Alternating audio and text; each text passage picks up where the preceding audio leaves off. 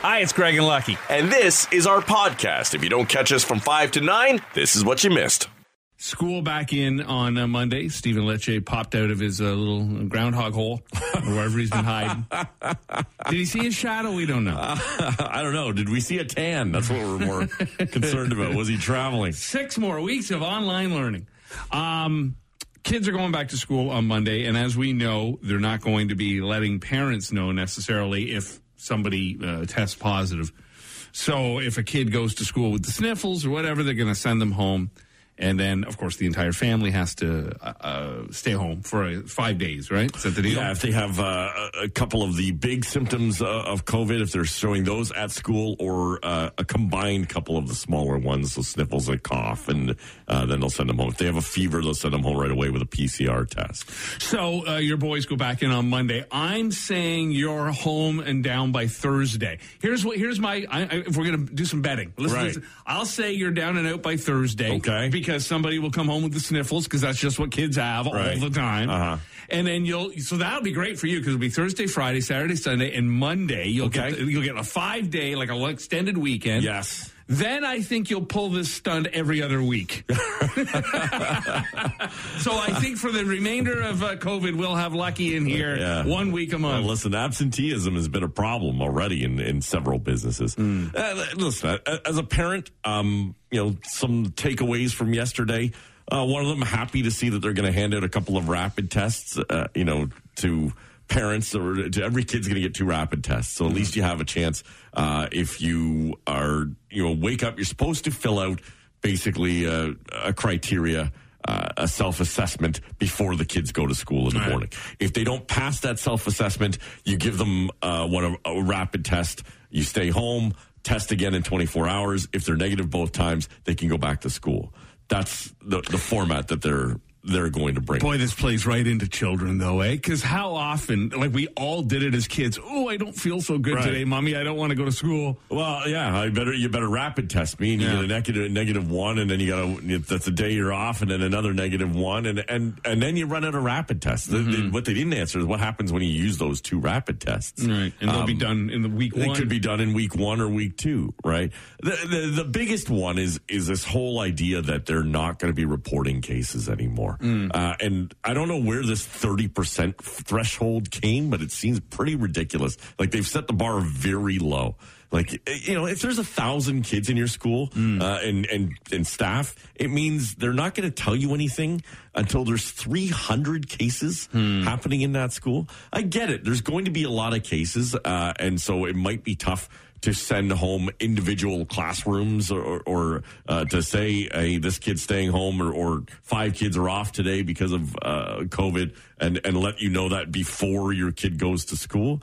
But, I mean, we reported cases of lice before, and I would have wanted to know before all of this, if 3 kids in my kid's class were all puking for some reason, I would like to have been told. And so if this is the case today, where if my kid comes home and says, hey, there are only 6 kids in class today, and you're going to go, why the hell was that? And what happened? All right. It just seems very odd. They're going to ask principals to keep track of how many students aren't there, like absenteeism, and send that number to the ministry. And I guess they're going to put that up into an online thing. But you're not going to get any notification of, whether it's your class or whether it's, your school, I guess, that is reporting these problems. You're probably just going to see a number overall in the province. So what do you think? I'm calling for Thursday next week. What are you calling for? Thursday. Well, by what day are you done? I'll see you around golf season, I would think.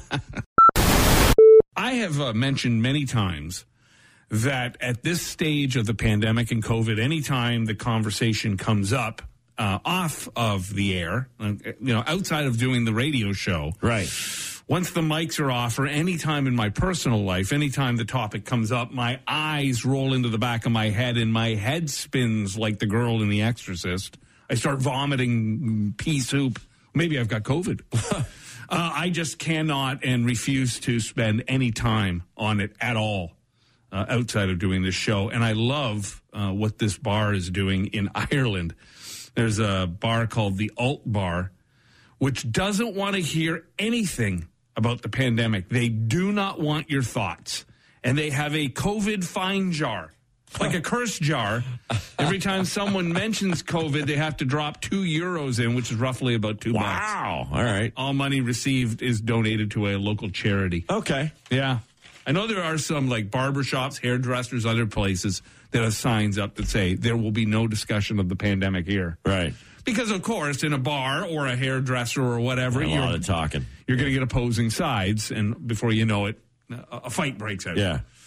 So, I mean, I'm at that stage. Do you still? I know you do spend a lot of time reading and talking about it. Yeah, I tend to follow press conferences and reading as much as I can on both sides, and because it's part of the job of what we have to do here. And outside of that, no, I don't have a lot of discussions about it, to be honest. No, well, there's not a lot of people to talk to.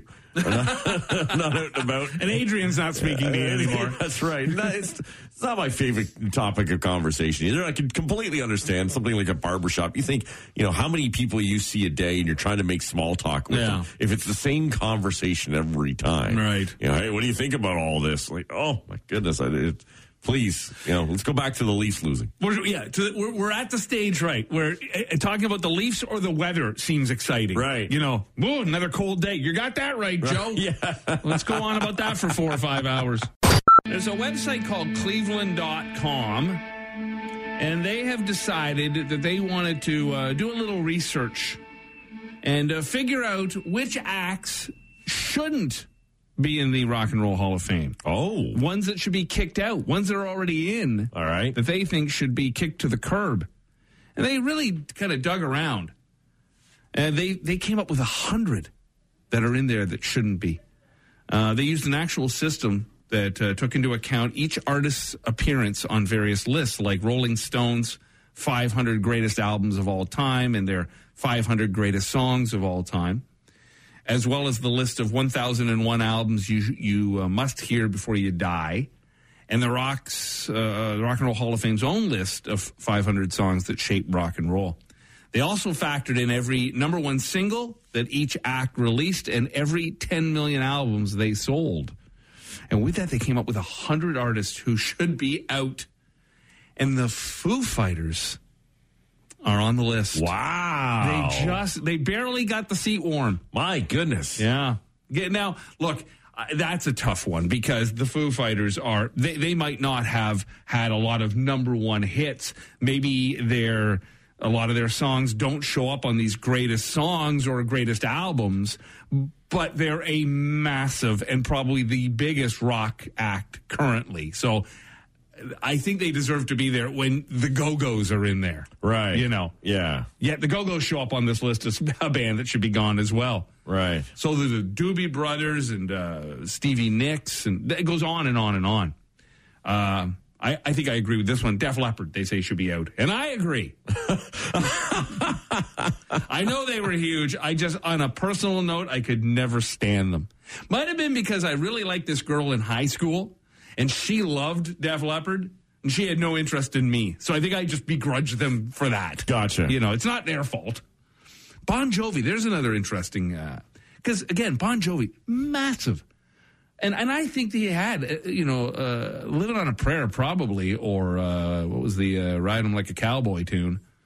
They all charted pretty high, if not number one, pretty close. The Young Guns, yeah. Wow. Yeah, it's so arbitrary, though, like how we feel about music and what's the most influential songs. It all depends on your age group too, right? Yeah, but I guess if they did this actual research, right, it's not them just saying, well, we don't like them, so they're out. Right. They found that all these artists, like the Cars and the Moody Blues and Alice Cooper, Neil Diamond, just not having enough songs that are the greatest of all time, or their albums aren't the greatest of all time. I mean, the only thing for Neil Diamond is, some of his success is songs that he wrote for other people. That's right. That had massive success, right? Yep. And perhaps they're saying as an artist on his own, he wouldn't qualify, but he would be in the Songwriters Hall of Fame. Some of them, I think, have had shorter careers, or ones that were cut short by death. Right. And so, maybe they're in there as perhaps a sentiment or how they succeeded in the short time that they had. Richie Valens shows up on the list. That would be that would be a perfect example of that. In fact, Richie Valens, had he not died on the day the music died, that the famous way that in which he died was one of the elements. Also, that his songs had a second life after the movie La Bamba as well. Yeah, and there's artists on the list like Bonnie Raitt, which is interesting because she's one of those artists who has been around forever. I think she had, back in the 90s, maybe she had a successful album. She's released tons of music, never really charted well or did well, but she's beloved within the music industry, right? Here's part of the problem with that, too, for me, is that, you do this top 500 songs of all time, right?